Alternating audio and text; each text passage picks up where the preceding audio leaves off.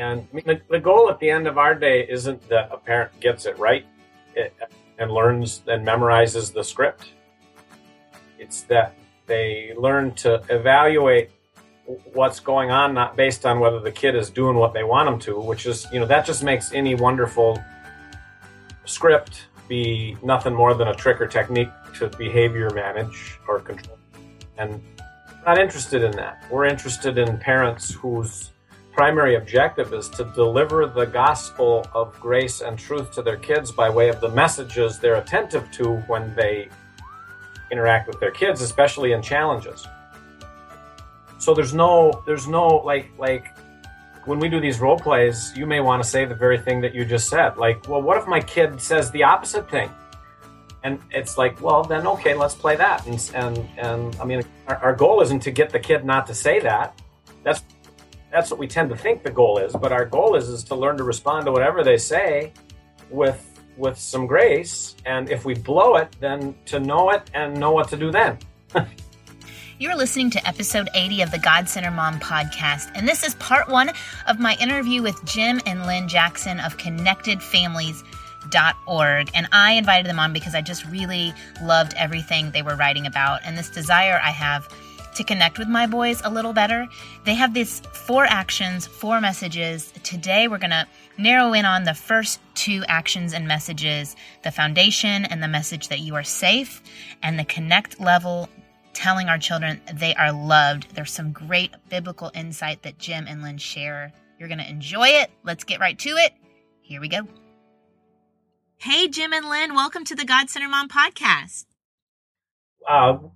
Thank you. We're glad to be with you by virtue of podcast and internet technology. The Skype internet connection. And y'all, I am interviewing 2 people. This is a first for me. So, we may talk over each other, but I think it'll be fun. It'll be fun. You can do it, Heather. We can do this. So, okay, introduce everyone who's listening. Introduce them to your family and how y'all got started doing what you're doing. Well, we have 3 kids, and they really trained us in parenting kids with challenges. Right now, they're in their 20s, so they've survived our parenting. But they were close together in age. They had a lot of kind of ADHD, sensory sensitivity genetics. They were kind of off the wall and really stressed us a lot. So their names are Daniel, Bethany, and Noah. Okay. Yeah. So you had a couple boys in there and a girl. Okay. Yep. Daniel's our oldest. We affectionately call him our experimental child. Yeah. Right. And honestly, we're still, learning that there would have been, we wish we could have some do-overs around that whole thing with him, but God's grace is prevailing, and that's cool. And then Bethany, our middle child, is a ball full of energy and very, very, very sensitive and bright, and didn't like if the toilet seat wasn't 78.4 degrees, that was a big problem for her. Okay. Yeah. And then our youngest son, Noah, what would you say about him, Lynn? Oh my gosh, mover and a shaker. Paces when he does anything. If he stops moving, he falls asleep. And that is, so he just keeps moving. So going or stopped. Yeah, we've got that. Okay, I get that. Yes. Wow. Okay, so, but y'all have been doing this parent training thing. You started Connected Families. How long ago?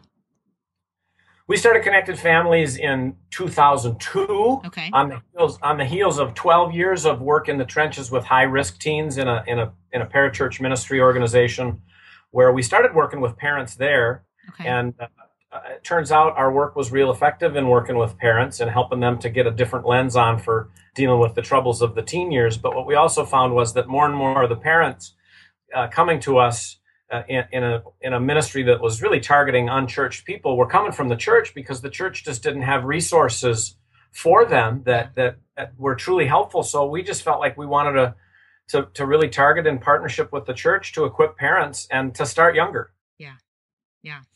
So we did that in 2002. We started Connected Families out of our den in Chaska, Minnesota, and over the years have grown to a ministry that has a national reach, and we used to reach hundreds, and now it's tens of thousands, and we're still sitting in our den right now, actually.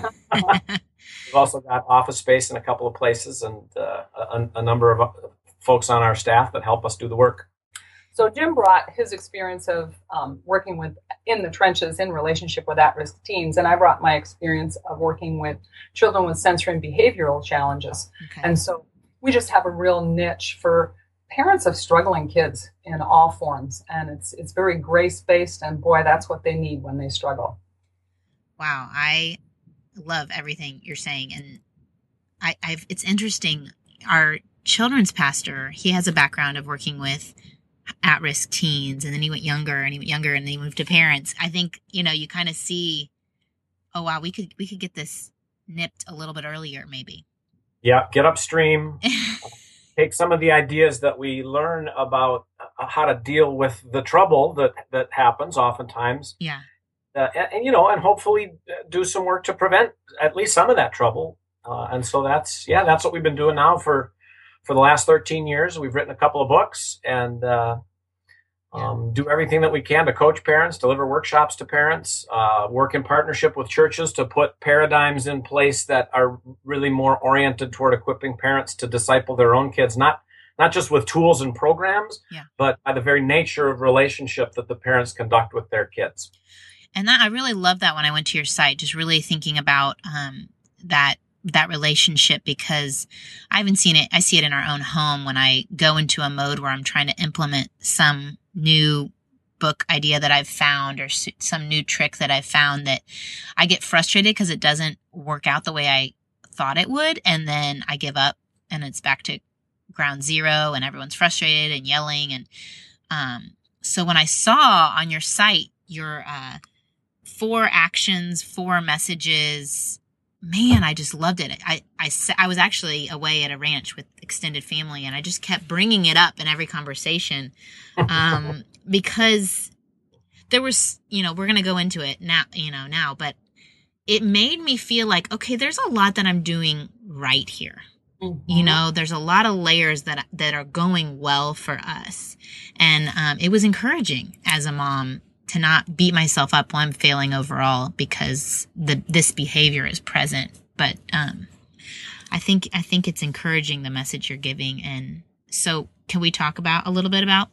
Yeah. So even as you're talking, I'm thinking a couple of things that are foundational, and then I'll talk for just a minute and then kind of let Lynn give a quick overview of really 4 ideas that capsulize everything that we do. Everything we do cascades through this little picture of ideas that we'll share. But as you were talking, Heather, a couple of things just stood out based on what we're hoping to do with parents. You said that what we do encourages parents rather than making them feel like they can't do the formula right. Yeah. And I mean, that's where we started too. We started with as parents of young kids, we wanted to get it right, and we went to the resources, and there was all kinds of resources that told us about the importance of passing our faith, but then went right to how to deal with kids' misbehavior in order to get them to obey. Mm.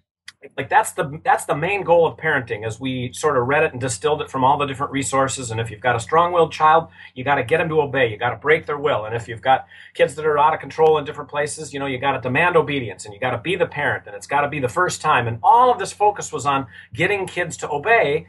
And yet there was this big picture thing that tapped into our hearts. So the introduction of almost every one of these books was like, yeah, we want kids who will embrace faith and know Jesus and have compassion for the world. And we had these great big picture desires for our kids. But then right away, these books would tend to go into sort of behavior management programs, how to get our kids to behave so that when they learn to obey, then they can embrace God's heart. And that just left us feeling discouraged, like we couldn't get it right. We never did, and we'd follow the method, and it wouldn't go the way the book said it should, and then we felt defective and discouraged as parents. Yeah.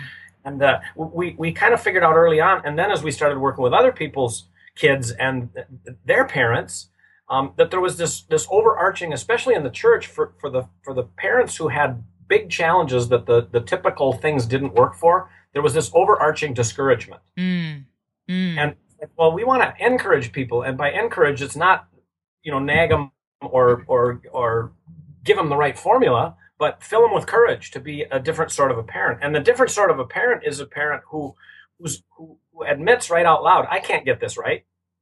And honestly, by being able to say that and say that I'm dependent on Jesus and I'm going to blow it, and we say that to ourselves and we say it to our kids, we create a foundation of grace for ourselves right away. But here's what I'm moving toward. I'm moving toward not getting you to behave right, but helping you to develop and grow in wisdom centered on belief in who God is, who he made you to be, who Jesus is, what it means to walk in repentance and under the umbrella of God's grace and truth. And so we move the focus away from behavior and onto belief, with the belief that even mom and dad, she and I can't get it right. And so we say that out loud to each other, which gives us grace for each other. Right. And then we say it out loud to the kids, which gives them grace for us. And then it sets a tone for starting to move toward, well, what are these messages? What are, like, if I could be the parent I wanted to be, what kind of parent would I be? Not if I could have the kind of kid that I want to get, how would I get them? But if I could be the kind of parent that I want to be, how would I be that parent? And that's where this framework comes from. Try to help people visualize it here. If they happen to be by a computer, they can go to a website at connectedfamilies.org, and the About Us section will have a diagram. I think I can describe it. So you can picture a rectangle at the bottom of this diagram labeled foundation. And that's what's going on in me as a parent. And then we're going to unpack in just a little bit a triangle, which represents the different kinds of effort or energy or relationship styles that I have with my child. But all that rests on this foundation of what's going on in me. The primary message that we want to communicate to our kids out of our foundation, which is really kind of what's going on in me emotionally and spiritually. The primary message we want to communicate to them is that they are safe with us. And that means we have to unpack our baggage as parents and really understand it and own our part of the misbehavior when we have a brouhaha with our kids. And it also means we have to really look at calming ourselves down in the heat of the moment so that we're safe. So unpacking the baggage part, that's kind of a spiritual journey for parents. And I really experienced that with our oldest son, Daniel, who was so intense. And when I was a discouraged mom, I just had this recurring belief that was, I'm an angry mom raising an angry child. And when he gets to be a teenager, it's going to be horrible. That was in my brain a lot, especially when we conflicted. And so the Lord convicted me through Ephesians 4:15. We're talking about speaking truth and love. He said, God, speak the truth and love yourself about you and Daniel.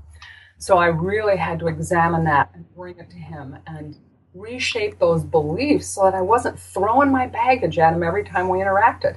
And so I could embrace a belief eventually that was, I'm an intense mom raising an intense child, and we butt heads, but we love each other. So that shifted everything in my relationship with him and just made it so much easier to really parent for his good and not parent out of my anxiety, anger, and fear. So that's that first big step of foundation. So if a mom's listening and she feels the same way, the anger, she's believing the lies, she has anxiety, she's parenting out of fear, what resources does she have to change that, to get that foundation right, to create a safe place? Well, we actually have a DVD on our website called Peaceful Mothering, and it really dives into that how can I speak the truth and love to myself topic. And it's about an hour long and just really helps moms to get a handle on that. So that's one thing. We have a lot of stuff on our website, just searching under foundation. Yeah, but if you don't want to go to our website and buy stuff, I think that just this idea, like what Lynn talked about, she had this tape playing. We ask parents all the time to say out loud, like, what are the recurring thoughts that you have? And then literally just take those to the Lord. Am I speaking truth to myself or am I not? I'm the dad, so I should be respected. I shouldn't have to go through this. This kid is driving me crazy. This kid is a train wreck. This kid is driving me crazy. We say these things either in our mind or even like as parents, we say them to our friends or we say them to our spouses and to just start learning to listen to the things that are coming out of us about our kids, whether it's a thought or a statement we make to somebody else, or sometimes even something that we say to our kid. You are just a pain in my neck. Well, if I said that out loud, then that was in me. Out of the abundance of my heart, my mouth speaks. And it's my job to say, oh, Lord, am I saying truth about my child, about myself? And to take, so, the Bible says, 2 Corinthians 10:5, take every thought captive to Christ's obedience. We've got a great opportunity by paying attention to these things that we repeat over and over again to ourselves or say out loud to friends or even to our kids. We have a great opportunity to ask the question, is that from you, Lord, or is that from someplace else? Mm. And if it's from someplace else, it's a lie from the pit of hell. Satan's job is to kill and steal and destroy. And those statements, if we're not saying out loud what they are they either truth or are they lies? And if they're lies, then take them captive to Christ's obedience, confess them to God, confess them to our kids, and let God's grace wash over us. We need God's grace to displace that stuff. So I'm just a failure as a parent. I just can't get this. I mean, those are okay. So is that true or is that false? Well, that's false. So what's the truth? What would God say to you in a moment of despair? You are my beloved child in whom I'm well pleased. Do we sit in places and let God wash that over us with truth? Not because we behave right, but because we're going after him and we're seeking him and we receive Christ as our Lord and Savior and want by faith to claim the identity that is ours in Christ, to then pour out into our relationships with other people. And this is where the generational effects take place, right? Whatever your tape is that you're playing, whatever words that you're saying may have been spoken over you by a parent, and then they were spoken over them by a parent. Right on. And it's something that it's hard to break. The tape, the words, the feeling, the I'm not enough, the I need approval, I need you to behave so that people think I'm a good mom. Those, because I need to get an A+, because I needed to get an A+ from my parent, that cycle of sin that comes from the generation of parenting, whatever it was. Even if you were in a Christian home, you could have had things spoken over you. You need to be this way to get approval is a lie. You're pre-approved by God. Yeah. They're just shame and fear-based judgments that we have in our hearts about ourselves and our kids. And they pour out mostly in our nonverbals, some in our verbal communication, but these are the messages that our kids get from which they form identity. And then those become their inner tapes. And that's how that passes down through the generations. So it's such a holy work to bring God's grace and truth into these disciplined situations that's way more impactful on our kids than the best Sunday school lesson or some platitude that we share during, family devotions. Or some parenting book. I think what I'm hearing from y'all is if there's trouble in the home, spend time in your small group, or you have a Bible study, or just with your spouse one-on-one, time in the Word. You really need to get to the roots and the core issues of what is bubbling up out of your heart and out of your mouth, right? And I might even say that a little different. I mean, I think, yes, we ought to get to it, but the truth is we get to it, but then we turn it away. So those thoughts that we think, we don't like them. So the thought that is, I just never measure up. And so I'm going to go to a Bible study and I'm going to memorize some more scripture and I'm going to get involved in church and I'm going to do more things and I'm going to try harder. The message is right there.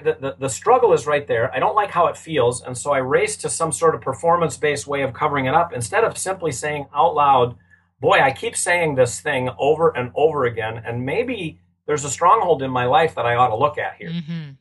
Yeah. So and then who are the safe people I can look at it with? Because, one of the tricky things about the church is we're all well-intended, but we go so quickly with each other, just like we tend to go with our kids, toward fixing behavior. So I go to a Bible study and I say, really studying with discouragement lately. And I mean, I did, as a young dad, I did this. I went to my men's groups and I said, I'm really struggling with discouraged lately. And then the men in my group would say, well, how's your quiet time? They just leave more things you need to do. Yeah. Are you praying? Are you following the program for getting past this? And at first I would be like, I'll try harder. So I'll be accountable to do this formula that you just gave me, hoping that next week I can come and feel like I was a success. Only, I mean, here's where it gets really tricky. And then I wouldn't, because I never measure up, because I don't, because I can't, because that's why Jesus came, right? Right. But I'm thinking somehow that I can get to it on my own, but then I fail and I feel icky about going to my group week after week. And so then when they ask me this week to check in and say, how was your week this week? I say, I was all right. You pull back. You become less authentic. I become less authentic, but not only that, I lie. You lie.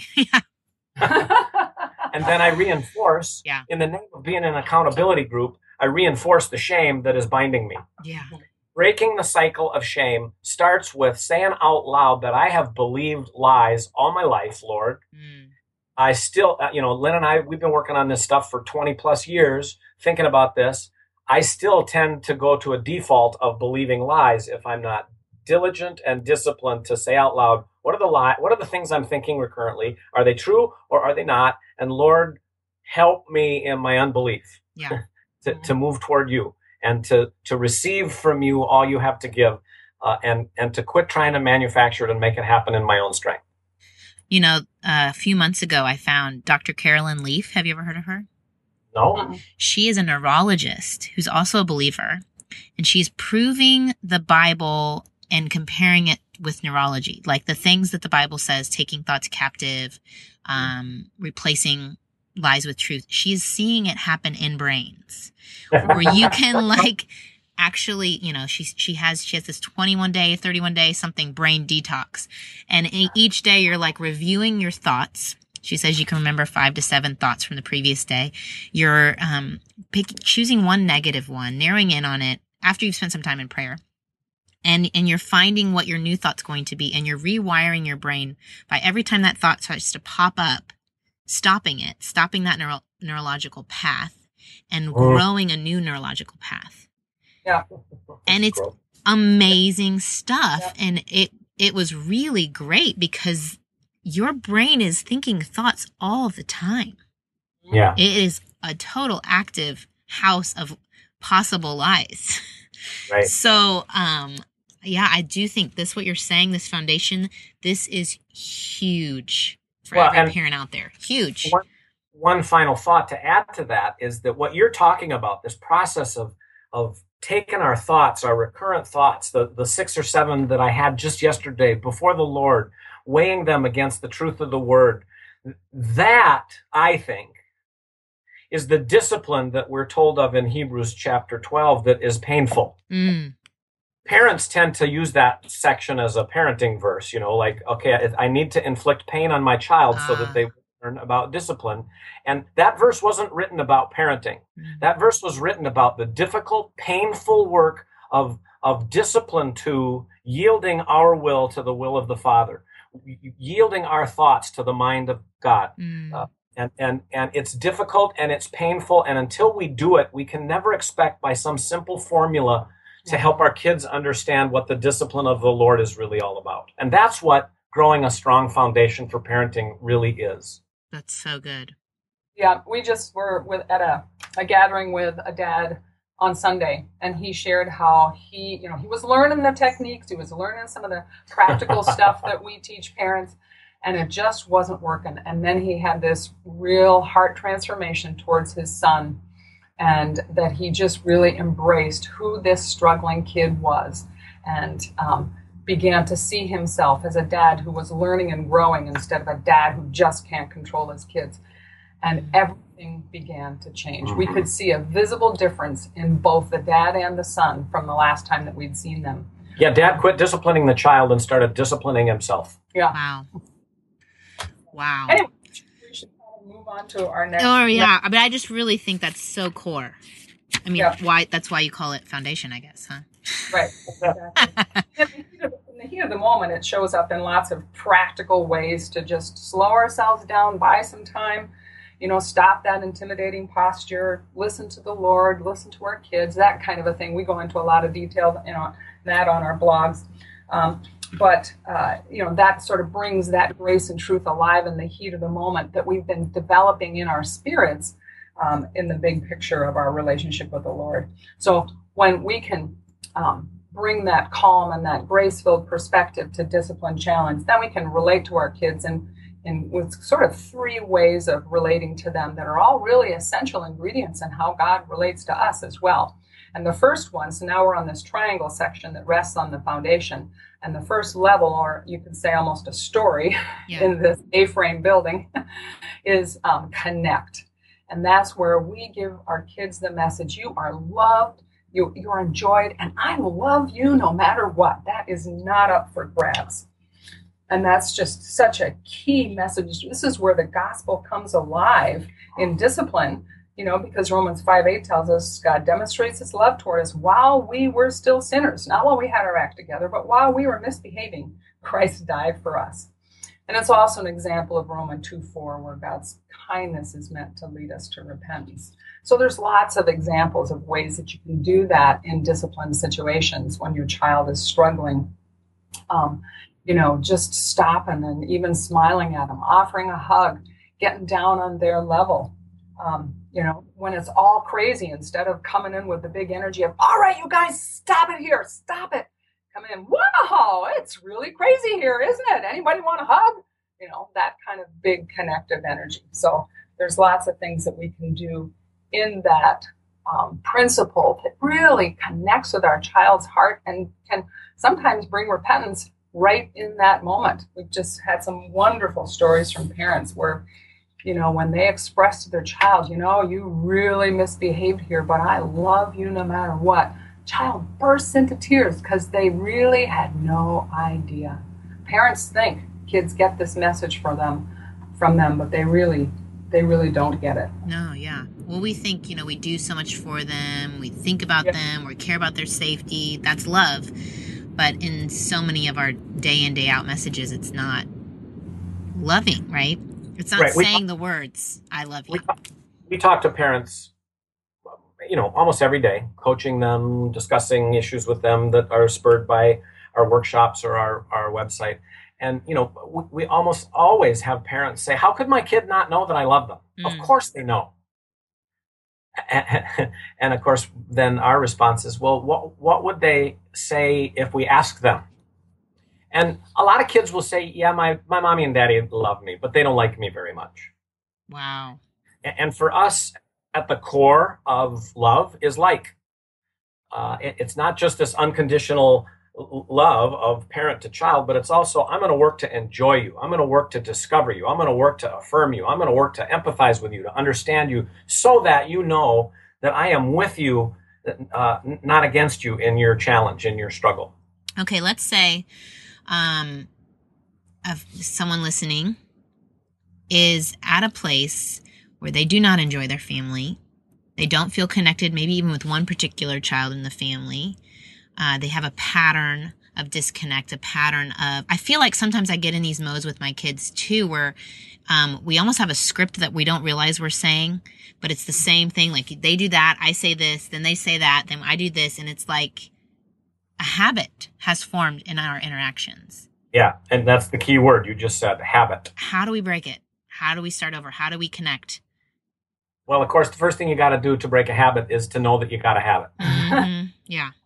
And that's a hard one for parents because they feel justified in their habit. Yeah. But this kid never listens. They never obey. They don't do what I ask them to do. And what do you expect me to do? I tell them this, I tell them that, I tell them this, and they still disobey. Yeah. So, in the micro of what that parent just said was, I'm practicing bad habits with my kids that lead us to this outcome every time. Mm. So we say, number one, it's normal for us to get in these habits. It's normal to do what we got taught to do, and then to find it, especially in this day and age with all the different influences on our kids, more difficult to see fruit from using those sorts of habits. And so, for us, the question is, well, at what point does that habit, what point in that progression do you recognize that habit is going to lead you inevitably to this outcome? Mm. And what would you like to do different? If you could just sort of take all of your difficult emotion out of it, all of your self-hatred, your dislike of your child, you're predicting in your mind, so you've got a judgment, it's going to go bad before you even start. At what point in the process would you like to start your do-over and do it differently? And for every parent, that answer is different. But, some parents break the habit by saying to themselves, I'm going to let go of my need to have that kid get their homework done by 9 o'clock. If they don't get their homework done by 9 o'clock, that's their problem, not mine. I'm going to love them anyway and just identify and empathize with the trouble or the negative consequence that's going to happen because their homework's not done. But I'm going to posture myself gracefully toward my child at all costs rather than in a controlling sort of a way. Yeah. Yeah. Go ahead. I want to comment too on that because I really struggled with my attitudes and emotions towards my oldest son, Daniel, who was so challenging. And it really took, you know, this framework actually helped me a lot because I knew, okay, we in our family we drive a stake in the ground around connection, and when we can feel it eroding, we're going to be committed to go back and strengthen that. And we talked about that as a family. We committed to it. I would, like, there was one day that I was had a really hard time with Daniel. He was picking on Bethany. I was picking on him to stop picking on Bethany. Yeah. And, I just thought, oh, we've had such a hard day. I should connect with him. And he was in the bathtub covered with bubbles. And so I went in there. I just opened the door, said nothing, got down on his level, looked in his face, and just smiled at him, looked in his eyes. And he goes, "What you doing?" I said, "I just love looking at you." He goes, "Oh." And then I left. It was so short, but it flowed from my passion to connect with him. And then just following through on that. And I noticed at the end of the night, he was incredibly kind to Bethany all night. I was shocked. I'm like, "What happened to Daniel?" And he went, "Oh, I filled his love bucket with a 20-second grin and a look in his eyes with delight." And so, you know, that was just an example of my commitment to do that. Because there were so many times when I was just like, "Oh, would someone take this kid for a while?" Yeah. Take the dog training or kid training and send him back, you know, easy for me to discipline. Yeah. So it was a long-term commitment. To simplify what Lynn just said in answer to your question, what Lynn did in that process was before she got into trouble, in the discipline of her thinking, she named the kind of parent she wanted to be, sourced by God's grace for her, God's teaching for her, God's love for her. I would like to be a mom who connects better with my child when he struggles and not go right to lecture. So I want to break the lecture habit with a habit of connection. That's the kind of mom I would like to be. So she named it in her private life. Then she said it out loud in her public life, both to her kids and to her spouse. This is the kind of parent I would like to be. I'm not going to be perfect at it, but when I'm not this parent, instead of lecturing me and telling me what a screw up I am, would you just help remind me and then give me some grace? And so even our young kids got in a pattern when we weren't the parents we said out loud we would like to be, of saying, "Was that how you wanted to be?" Just like a simple little phrase, a reminder. Yeah. What kind of parent would you like to be? Have you named it before the Lord? Have you let him, number one, grace you with this idea that having named it doesn't mean you're going to be it. It just means that's what the heart is that I've given you. But the sin that so easily entangles really does. So I'm going to journey with you, parent, with my grace. But I'm glad that you named it, because now we can work with that, and you can say it out loud. You confess it to me, to your family, and then you know, then she went in, and because she had named it and said it out loud to family, and now it was natural for her to practice it with her son. And it bore different fruit. Now, he could easily have splashed in her face, like kids sometimes, especially when this is all new. They're like, "That's weird. That's new. What's that really all about? I'm used to controlling my mother by getting her to freak out at me, so I'm going to splash her in the face with suds when she loves me, no matter what." And, you know, at that point, it's a different deal. But what kind of parent do you want to be? Have you said it? So when he does that, if he does that, you know, to just be able to back away from that and say, "Oh, it looks like you didn't like hearing that just now. That's okay. You settle down. I'm going to leave. I'll come back and we'll try it again," or we won't try it again. Yeah, I'd mentioned that at the beginning of the call. You know, let's say instead of lecturing, I've decided to ask questions. So if I see two boys fighting, instead of saying, "Stop fighting with the other, you know, treat each other special, blah, blah, blah," and going into my lecture, saying, you know, pointing to one and, you know, directing my voice to one and saying, "Now, would you like it if someone did that to you?" Just, you know, getting their brain to work. And when they respond with, "Yeah," I'm like, "I want to strangle you." That's not the response I was going for. That's not how this is supposed to go. Right. And I could, you know, then go into a lecture of, you know, go back into my lectures. So I like that. What identity? What are you? What is God calling you to? Again, because we could want to be all the moms, and God hasn't called us to be all the moms. I'm not going to be the creative mom and the athletic mom and the super engaging fun mom, all the moms, but he may be calling me, and there may be an unsettlement in my spirit that I am not walking in the path that he has called me to. Yeah. So I like that. I like that a lot, and I hope you enjoyed everything Jim and Lynn had to share. I know for me, it was really eye-opening to think about, do my children feel safe? Am I creating an environment where I'm not reacting constantly? Is my anger causing a disconnect between us to where I'm not even proactive or active in my correction and my coaching? It really just opened my eyes on where I need to focus my attention in my relationship with my boys. Also, the connecting. We're headed off to family camp this week, and I am making it a number one goal of the week to have significant connection time with each of my boys and just laugh and have fun. Summer is a great time to connect with your kids. So I hope you are encouraged, not discouraged by listening to their overall premise and parenting. I hope you can see, even in the next episode I'll release on Monday, see where you fit. Where do you need God's guidance to lead you, and how you can be the best mom He made you to be. Because you're listening to this podcast, you care, and you want to do the best job God has given you. And I just wanted to take a second. I haven't done a shout out to all y'all who leave great reviews on iTunes, and I don't even remember, to be honest, where I left off. So I'm going to start with AW0703. Thank you for leaving a review, and I'm so glad you don't think it's fluffy. I try hard to get guests who reveal truth. Thank you to Him be the glory. I love that you're listening at the kitchen sink, and when you heard that line at the end of the podcast that you were really struck by that. Thank you, CJB Neal. I am so amazed how God through the internet can bring podcasts to people at just the right time. Mama Keeping Faith, thank you. Beckron1, MCC, and thank you for your review. Jenny in Texas, hey, fellow Texas mama.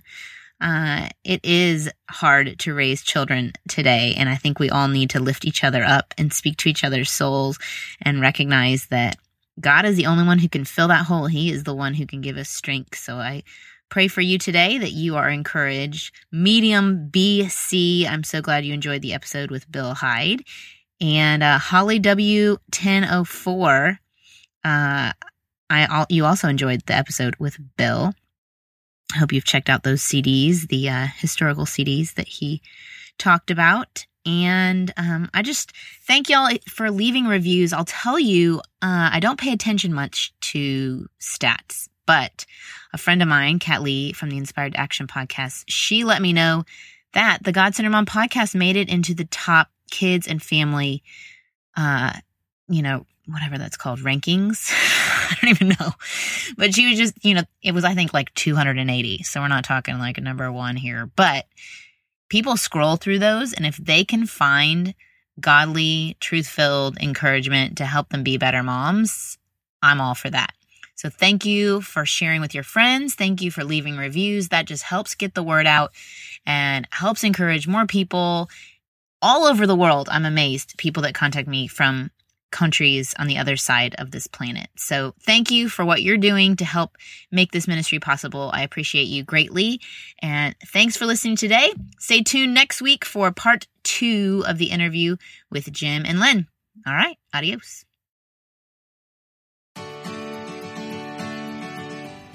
I hope you enjoyed this episode of the God-Centered Mom podcast.